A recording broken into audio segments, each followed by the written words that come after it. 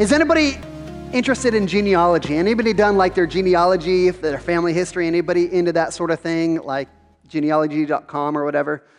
My mom, when she was alive, got really into genealogy, and she would be able to trace back our family history for hundreds and hundreds of years.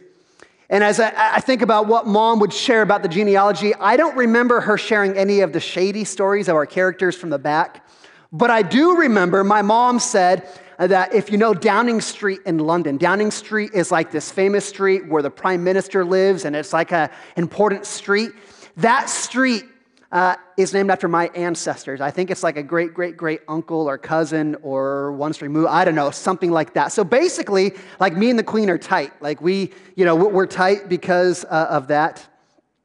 See, for me, I find myself, I'm not super interested in the genealogy. I figure I have enough relatives. I don't need to go searching for more.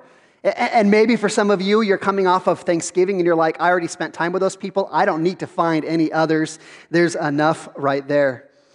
Family history is interesting, though, because oftentimes what happens is in your family generations, like characteristics transfer from one generation to the next. Kind of the way it works, where every little boy, this is true, every little boy, their dad is their hero. Their dad is a superhero, and every little boy wants to be just like their dad. And so for me, I remember there was one day I walked into the living room. My dad had moved like the chair in front of the television. He had the Mariners game on the TV, and he had the radio on next to him that had the Mariners game on. And I walk in and I said, hey, Dad, you're blind while you're watching the television, which is true. He was legally blind. I'm like, Dad, you can't watch TV. Why are you sitting in front of the TV? And he said, this is a really important game. I wanted to listen to the commentators on the TV and on the radio because they are different commentators. So they would tell, a little bit, they tell the game in a little different way. Well, sure enough, as an adult, I became a Mariners fan because I watched my dad as a Mariners fan. In fact, there was another time when I was a child where one of my neighbors and his dad, they said, hey, Kevin, we're going to go watch the Seahawks play at the Kingdome, the great Kingdome. And I told my dad, guess what? I got invited. And my dad was so excited. Dad didn't have a lot of money. But I remember when I got invited to the Kingdome, he pulled $40 out of his wallet and said, you go and have such a good time. And guess what? I became a Seahawks fan because of my dad's appreciation for the Seahawks. How many of you can look at characteristics from your family and say, man, I inherited this because my dad or my mom or my grandpa or my grandma, whatever it happens to be. But sometimes, despite how we look at some of these positive qualities, sometimes our family history can be difficult or challenging. In fact, there are various scientific studies, not all of them, but there's a number of scientific studies that found that parents who have experienced childhood people who have experienced childhood trauma, oftentimes their children are more likely to experience abuse and neglect themselves. Children of alcoholics are 50% higher to deal with alcoholism themselves. Children of divorce are twice as likely to divorce themselves. Think about this. How has your family history negatively impacted you? You ever thought about that in your life? My mom, when she was frustrated with, she wasn't ever frustrated with me. It was always my siblings, okay? But when my mom was frustrated with the siblings, she was a yeller. How many of you had a parent that was a yeller? And you're like, yep, there we go. Well, the terrible thing is I've become a yeller myself. And it's something I'm trying to constantly be aware of because I hated it as a child. Again, she never yelled at me because I was a good child. I was yelling at my siblings. But I hated that feeling. And so as I found myself becoming a yeller, I've tried to really hone that in because I don't want to be like that. I'm trying to overcome it. This December, we're in a series that we're calling Home for the Holidays. And this idea that for many of us, as we think about Christmas this upcoming month, we're planning on going home for the holidays. And for some of us, that's good. We think about going home and we think of warmth and love and acceptance and laughter and all those good things. But there are others of us that going home for the holidays, it's not something to be enjoyed, it's something to be endured. Some of us, we have the anticipation of the in-laws coming to town. We have the anticipation of the crazy aunt or uncle who you never know what they're going to say or never know what they're going to do. We have this pressure of trying to keep the kids off the naughty list. There's all these things going on, and so home for the holidays brings up this anxiety within us because for some of us, our home, our family is a little bit of a mess. And so this series, Home for the Holidays, is meant to help us redeem this idea of being with family over Christmas. How do we redeem Christmas at home and help us to deal with the chaos and dysfunction in a way for God to work in us and through us amongst our family. The question I want to wrestle with this morning, is what hope is there for those of us? What hope is there for those of us who didn't grow up in the Brady Bunch family, right? Who didn't grow up where everything was nice and easy? What hope is there for those whose homes growing up were ruled by brokenness? Members of their family who struggle with sin? What hope is there for those of us who, when you think about your family, you come over the feelings of shame and embarrassment and disappointment and pain and hurt? See, as we talk about this idea of home for the holidays, there are some of us that home for the holidays is a reminder of a family history that we'd rather forget. And for those of you in that situation, I want you to know that there is hope. There is hope because as a Christian, we are not defined by our past. We're defined by Christ in the present. And God's light has an opportunity to shine bright through you regardless of whatever your family history looks like, regardless of what your home life is. So today we're in Matthew chapter 1. Didn't Jake do a great job reading through that? I thought Jake did wonderful. You know, Matthew 1 is one of those texts. How many of you, as you're reading the Bible, how many of you ever skipped some of those passages where you just see this bunch of names that's hard enough you can't even pronounce? Yeah, you guys are terrible Christians. I know you are. I'll admit sometimes I do the same thing because some of those names, you're just like name after name. And it almost, you look at this and you're like, Matthew is the start of the New Testament. And you're like, why did God start the New Testament with a bit of a snoozer? A list of names that we have a hard time pronouncing, let alone understanding. But here's the cool thing is when you look at this list of names, inside this genealogy of Matthew chapter 1 is everything that we need to know about Christianity. Everything we need to know about Christianity is right there. And it'll tell us that God's promises are greater than any level of brokenness that we can experience in our life and in our family. And I will say this just by way of clarity. You might look at this text and say, well, if I were to look at this genealogy from Matthew chapter 1 and go back to the Old Testament, you might notice that Matthew skipped a couple of generations. He doesn't include every name in the genealogy. And I just want to clarify that was common in Matthew's time. Again, they were an oral society. A lot of people couldn't read or write. And so you would have to memorize these things. And so they tell these genealogies in a way that are easier to remember. And oftentimes these genealogies were told with a point. They wanted to make a point. And so Matthew was written to Jewish leaders trying to emphasize that Jesus was the Messiah, the Son of God that came from Jewish lineage. And so Matthew details his history, highlighting the important people to identify that Jesus actually was from the Jewish lineage. So in this genealogy, we're going to look and see three lessons for us, lessons from Matthew's genealogy that have an impact for us today. And the first thing that we learn from this genealogy, first lesson, is that Jesus' birth is rooted in history. That's what this genealogy tells us, that his birth is rooted in history. See, Jesus isn't just a fairy tale, right? Like when we think of fairy tales, we think of once upon a time, in a galaxy far, far away, when the Cowboys won the Super Bowl. Like these are fairy tales, right? These are our things that we dream up. But as Matthew introduces this genealogy, this is a genealogy of real people. These are real people. And that's how we know that Jesus isn't some demigod that was created from some other culture or some other mythology, but Jesus was a real person in a real history with real people. In fact, I would say this. I would say that this, considering Christianity, this might be one of Christianity's most important features. That Christianity is not just a set of teachings. It's not just a set of principles to live by, but Christianity is actual, real history. Now, of course, you're saying, well, I've read the New Testament. Covers a ton of teaching of things that Jesus taught, and that's true. But the central element of the Bible, the central element of the New Testament, the central element of the story of Jesus is all about what Jesus did for us. It's all about history, what he's done. The fact that Jesus went to the cross, paid the penalty of our sin. He died and he rose from the grave to conquer sin and Satan and death and hell. I mean, that is the central idea of what Christianity is all about. It's not just a set of beliefs for us to live or to give our life to. It's actually history that happened.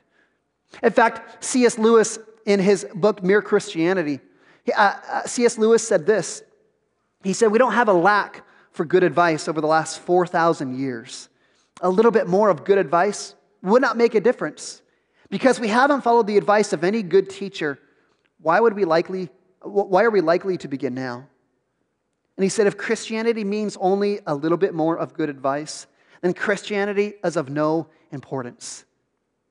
See, what C.S. Lewis is saying is we don't need another fairy tale. We don't need good advice. We don't need religious platitudes to try and follow. What we need is a Savior who entered into history to do for us what we couldn't do for ourselves. And that's what this genealogy is meant to show us. That Jesus, his birth is rooted in history. You can look back and you cannot deny that Jesus was born into the world. Second thing that this genealogy teaches us is that Jesus' birth is rooted in God's grace. Now, again, we already talked about this. Some of us are into genealogy, but a lot of us are maybe not as interested. But your lineage in the Old Testament, or your lineage in the Bible time, was really significant. It was a big deal, more so than our culture. In fact, your genealogy was kind of like your resume. It showed the world, hey, I'm worth something. I'm valuable. And oftentimes, back then, kind of like our day today, people kind of fudge on their resumes, right? They omit the bad parts and highlight the good parts. And so, in fact, an example of this is King Herod, who was king when Jesus was born. King Herod, in order to show his awesomeness, he published his genealogy for the world to see. And when he did that, he omitted all the bad parts, all the shady character of his history, and just showed the good parts so he could show the world, look how awesome I am. Of course I'm the good king because look, I come from a line of awesomeness. But as you look at Matthew's genealogy, man, that's not what Matthew has done here. I mean, there was definitely some great men in this genealogy. Verse 2, we see Abraham. Abraham was the father of the Jewish nation. Father Abraham had many sons. And that's Abraham. He's a great guy. Verse 6, David. David is greatest king that Israel ever had. David and Goliath. We love that story. Verse 10, we read about Hezekiah. Hezekiah was a king of Israel who brought tremendous religious reform to the people of God. It was great. But as you keep looking at this history, you've got some of these great guys, but there's also a lot of improbable characters. And might we say dubious characters? Might we say notorious sinners in Jesus' genealogy? In fact, as you read this genealogy, there was 5 women that were included in this genealogy, which was a big deal in Jesus' time. Because in Jesus' time, women were insignificant. Women were not considered worthy to be in a genealogy. And so in Jesus' genealogy, he's got 5 women listed. And by the way, these weren't like the respectable women.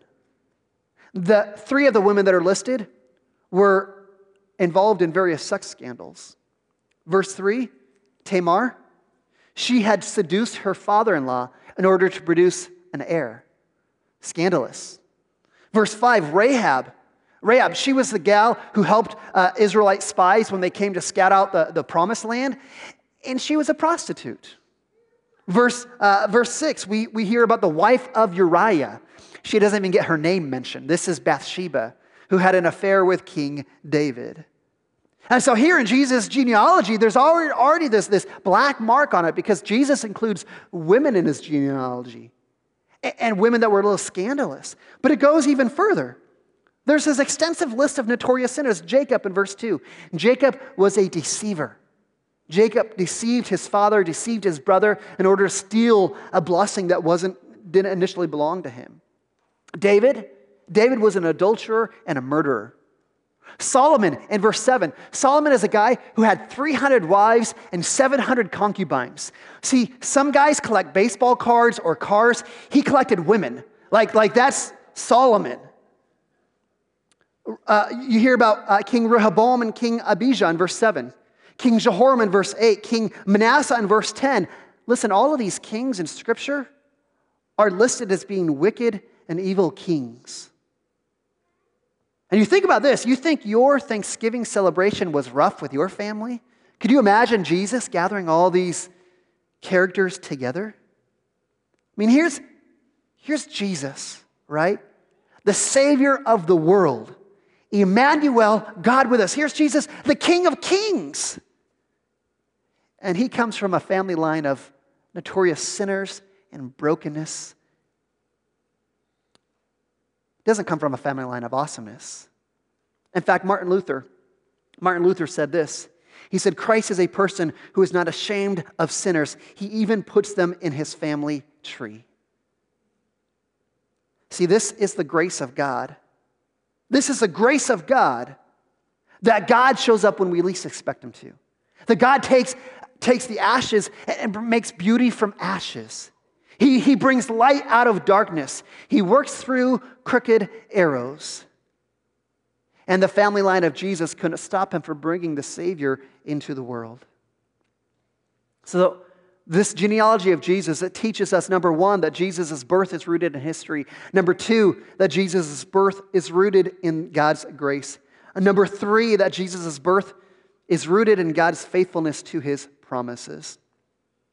Now again, one of the things that you have to understand as you look at the gospel accounts, Matthew, Mark, Luke, and John, is each of these gospel writers, they wrote their story of Jesus for a particular focus. So in the Gospel of Mark, Mark writes to describe Jesus as being the humble servant. Luke writes his story to tell Jesus as being the Son of Man. John writes the Gospel of John to describe Jesus as being the Son of God. And Matthew, who is writing primarily to a Jewish audience, was writing to show that Jesus was the promised Messiah, the promised King. In fact, that's where if you look at verses 1 and verses 17, you see this idea. They're bookends to this genealogy. In verse 1, Matthew says that Jesus is the son of David and the son of Abraham, which is significant. And then verse 17, Matthew gives a little bit of a history, a summary of the Jewish people. And here's his summary. He starts with Abraham. He starts with Abraham. It says, long ago, God looked at the world that had been in rebellion against him, rebelled against God. And God said, I've got to do something about this. And so as Genesis chapter 12, God calls Abraham to follow him by faith, to leave his homeland and go to a land that God was going to show him. And God makes this promise to Abraham in Genesis chapter 12. He says, I will make you a great nation. I will bless you and I will make your name great. He says, I will bless those who bless you. I will curse those who curse you. And in you, all the families of the earth will be blessed. And then he repeats this promise in Genesis chapter 22, verse 18. He says, all the nations of the earth will be blessed by your offspring. So here God calls Abraham to follow him, and he gives him this promise that through him, through his lineage, all the world will be blessed. And Abraham and his ancestors, they waited. They waited over a period of over 1,000 years. And during that time, God establishes Israel as a nation. He establishes them as a people of God. He leads them into the promised land, and they're waiting for God to fulfill that promise. In comes King David. Again, King David is the greatest king that Israel had ever seen. And God makes this promise to King David in 2 Samuel chapter 7. 2 Samuel chapter 7, God promises and says, when your days are fulfilled and when you lie down with your fathers, I will raise up your offspring after you, one who shall come from your own body, and I will establish his kingdom. Your house and his house and kingdom shall be made sure forever before me, and your throne shall be established forever. Here's this promise. King David, there's going to be one of your ancestors that are going to come, and they're going to sit on their throne forever. And here's the story. David dies. And there's this period of about 400 years. 400 years where after David dies, God's people, they struggle with following God. They struggle with worship God solely. And they rebel. And they worship other gods. And so God punishes his people. And he sends them, he removes them from a promised land, sends them into exile, and deports them into Babylon as exiles. And this is where the third part of this history comes in. That despite their unfaithfulness to God, God keeps his promise to his people. And so he gives another promise to the exiles in Isaiah chapter 7. And we know this as being one of the Christmas passages. Isaiah 7 says, "For unto us a child is born, to us a son is given, and the government shall be on his shoulders." It says in verse 9, in Isaiah 9:16, he says, "Increase of his government and peace shall know no end. He will reign on David's throne over this kingdom forever." Again, here's the promise repeated again to the God's people in exile. And they waited for 600 years. During that 600 years, the people move out of Babylon back into Israel. They rebuild the temple. But instead of worshiping and loving God with a heart, soul, mind, and strength, they make the worship of God a list of things to do. And they get a list of things that you just got to follow and a list of rules to follow until the coming of Christ. And again, when you think about these three promises, the promise made to Abraham, the promise made to David, the promise made to the exiles, every one of these promises is a promise of a child to be born, a child who will make all things right. And this is where Matthew chapter 1 comes in the birth of Jesus. In fact, when you look at verse 1 and verse 16 of our text of Matthew chapter 1, Jesus is called the Christ. Christ is not Jesus' last name. It is a title, meaning he is a Messiah. He is the anointed one. He is the promised Savior. He's the one who's coming to make all things right. He's coming as the answer to the promise made to Abraham. He's the one who's the answer to the promise made to David. He's the one who's coming who's the answer to the promise made to the exiles. That is who Jesus is. So here's his genealogy. Again, this genealogy that oftentimes we're like, I don't know what I'm supposed to get out of this. This genealogy teaches us that Jesus was born into real history. He's a real person. This really happened. This genealogy tells us that Jesus' birth is an evidence of God's grace and the fact that Jesus comes from a broken family line. And this genealogy tells us that the birth of Christ is meant to fulfill the promises that he will be the Savior of all mankind. And here's what I want you to get out of this text. Here's what I think God is trying to teach us this morning. Is that God's promises in Christ are greater than any level of brokenness. Like, I don't know what your family line is. I don't know. Maybe you've got some of those notorious sinners and you've got brokenness in your background.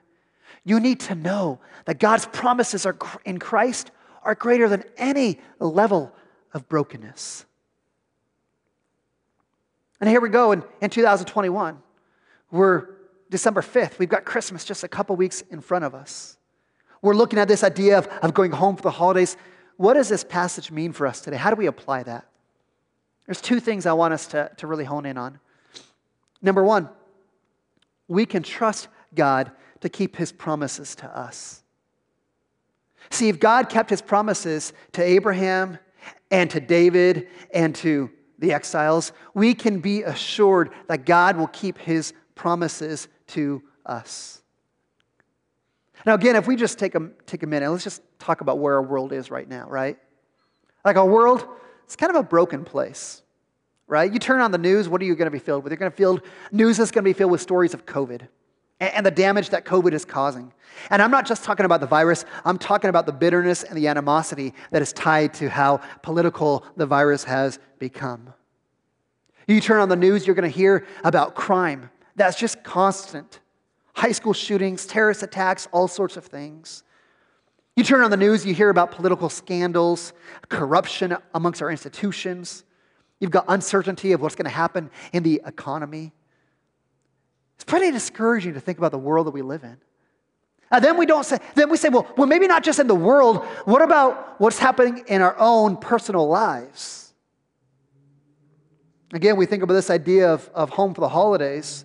For some of us, that breeds a lot of animosity, a lot of anxiety and stress because of the brokenness and sin amongst our own families. Some of us in here would know this. We know that marriage is one of the greatest things that God has given us. But marriage also is one of the hardest relationships that we will be in. It takes a ton of work. And some of us are in the middle of feeling that difficulty, that weight of marriage. Parenting. Anybody think parenting is easy? No, parenting is hard. And whether your kids are little and you're never sleeping, or whether your kids get older, you're still not sleeping. Like parenting is hard. And then you deal with the fact that the depression and anxiety is rampant in our society, and so many of us struggle with those feelings. We've got addictions that are overwhelming some of us in this room. See, I look at all that's happening in our world, and I kind of feel the weight of the world on my shoulders. As I think about Christmas, I feel the weight of the world. And I'm like, where does hope come from? Where do I find hope? Who gives us hope? Is President Biden the one who's going to make all things right? Or maybe Trump or some other politician? Are they the ones who are going to fix what's gone wrong? Is our hope going to be found when COVID is gone? Is that really where hope is found? Will our problems be solved if we get the perfect gift under the tree, the new car, the bigger house? Will that solve all of our problems? If we just go find a new relationship, a better relationship, will that make things right? See, Matthew is trying to say, listen, our hope is found in Jesus. Our hope is found in Him. That God has been faithful to keep His promises, and His promises are found in Jesus. His promises are fulfilled in Jesus. In fact, what I wanted to do this morning is I wrote down a bunch of promises from God. Just a bunch of promises. And I want you to hear these promises, and I want you to think, which one is it that you need today? These are promises from God. Listen to these. God has promised to be with you always. That's good. God has promised and said He has designed you with a purpose. You are not an accident. God designed you with purpose. God promised that His love for you knows no end, which means He can't ever stop loving you. God promised to give you abundant life. Man, doesn't that sound good about right now? God promised to comfort you in the middle of whatever trial you are going through. Listen to this. God promised to finish whatever He has started in you. God started doing something beautiful in you. He promised to finish it. God promised to give you peace. How many of us right now are saying, man, that sounds good right now. I could use some of that peace. God promised that He is working things out for your good and for His glory, even when we don't see it, even when we don't feel it. God promised to give us rest for our weary souls. God promised to give us eternal life for all of us who place our faith in Him. Listen, these are promises of God. There are hundreds of these in Scripture. What promise is it that you need to cling to today? What promise is it that you need to be reminded to say, listen, God keeps His promises. They're fulfilled in Jesus. And as we think about the world we're living in, listen, our hope is found in the fact that God keeps His promises. So as we're sitting in this world and we've got this anxiety and the weight of the world, instead of worrying about that, we need to just cling to these promises. Look what God has promised to do. And we hold on to that. He's the answer you're looking for, whatever you're facing. The second thing that we apply from this message is God can redeem any level of brokenness for his good. Again, I love this story. You look at who God used to bring the Savior of the world into humanity. He used prostitutes, adulterers, murderers, evil kings. If God brought Jesus into the world through that mess, what do you think God could do through the mess of your life and through the mess of your background? See, here's the truth, is God specializes in taking broken people, screwed up people, sinful people. He specializes in taking those people and making them a new creation, of changing their story the way that only God can do. Some of us come from a long family line of struggle and brokenness and anger and addiction and devastation. That's been our family background. Listen, some of us in here, that might have been our background, but some of us in here, listen, you are the generation that God is going to use to change the course of your family history. Do you know that? That through the power of God in you, that you are the one that God's going to use to change the course of your family history. That you're headed in this direction, and because of God, you take a turn, and God redeems that level of brokenness.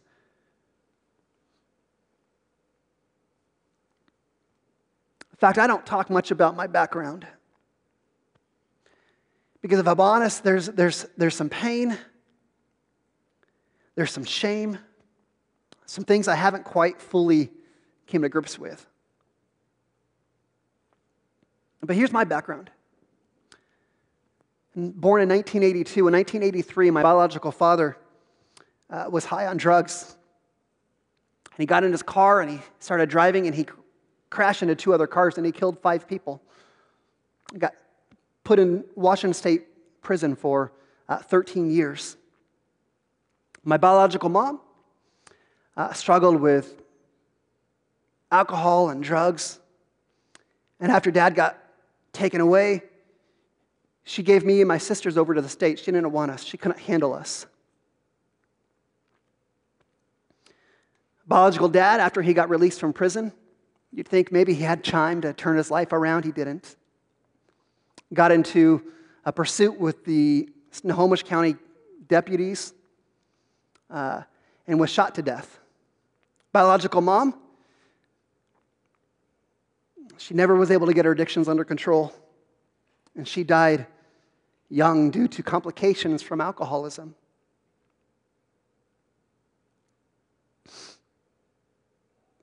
Yet God is writing a new story in my life, in my family.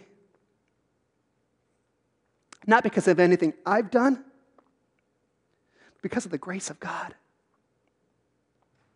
And this is why we celebrate Christmas. This is why God sent Jesus into the world, so we could experience redemption, so we could be restored into a relationship with God.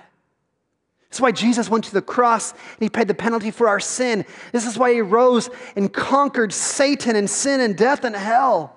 He rose from the grave so we wouldn't be defined by our past. He rose from the grave so we can become a new creation. So God could write a new story in our lives. And as we love God with our heart and soul and mind and strength, and as we love our neighbor as ourselves, as we love others more than we love ourselves, this is where God changes us.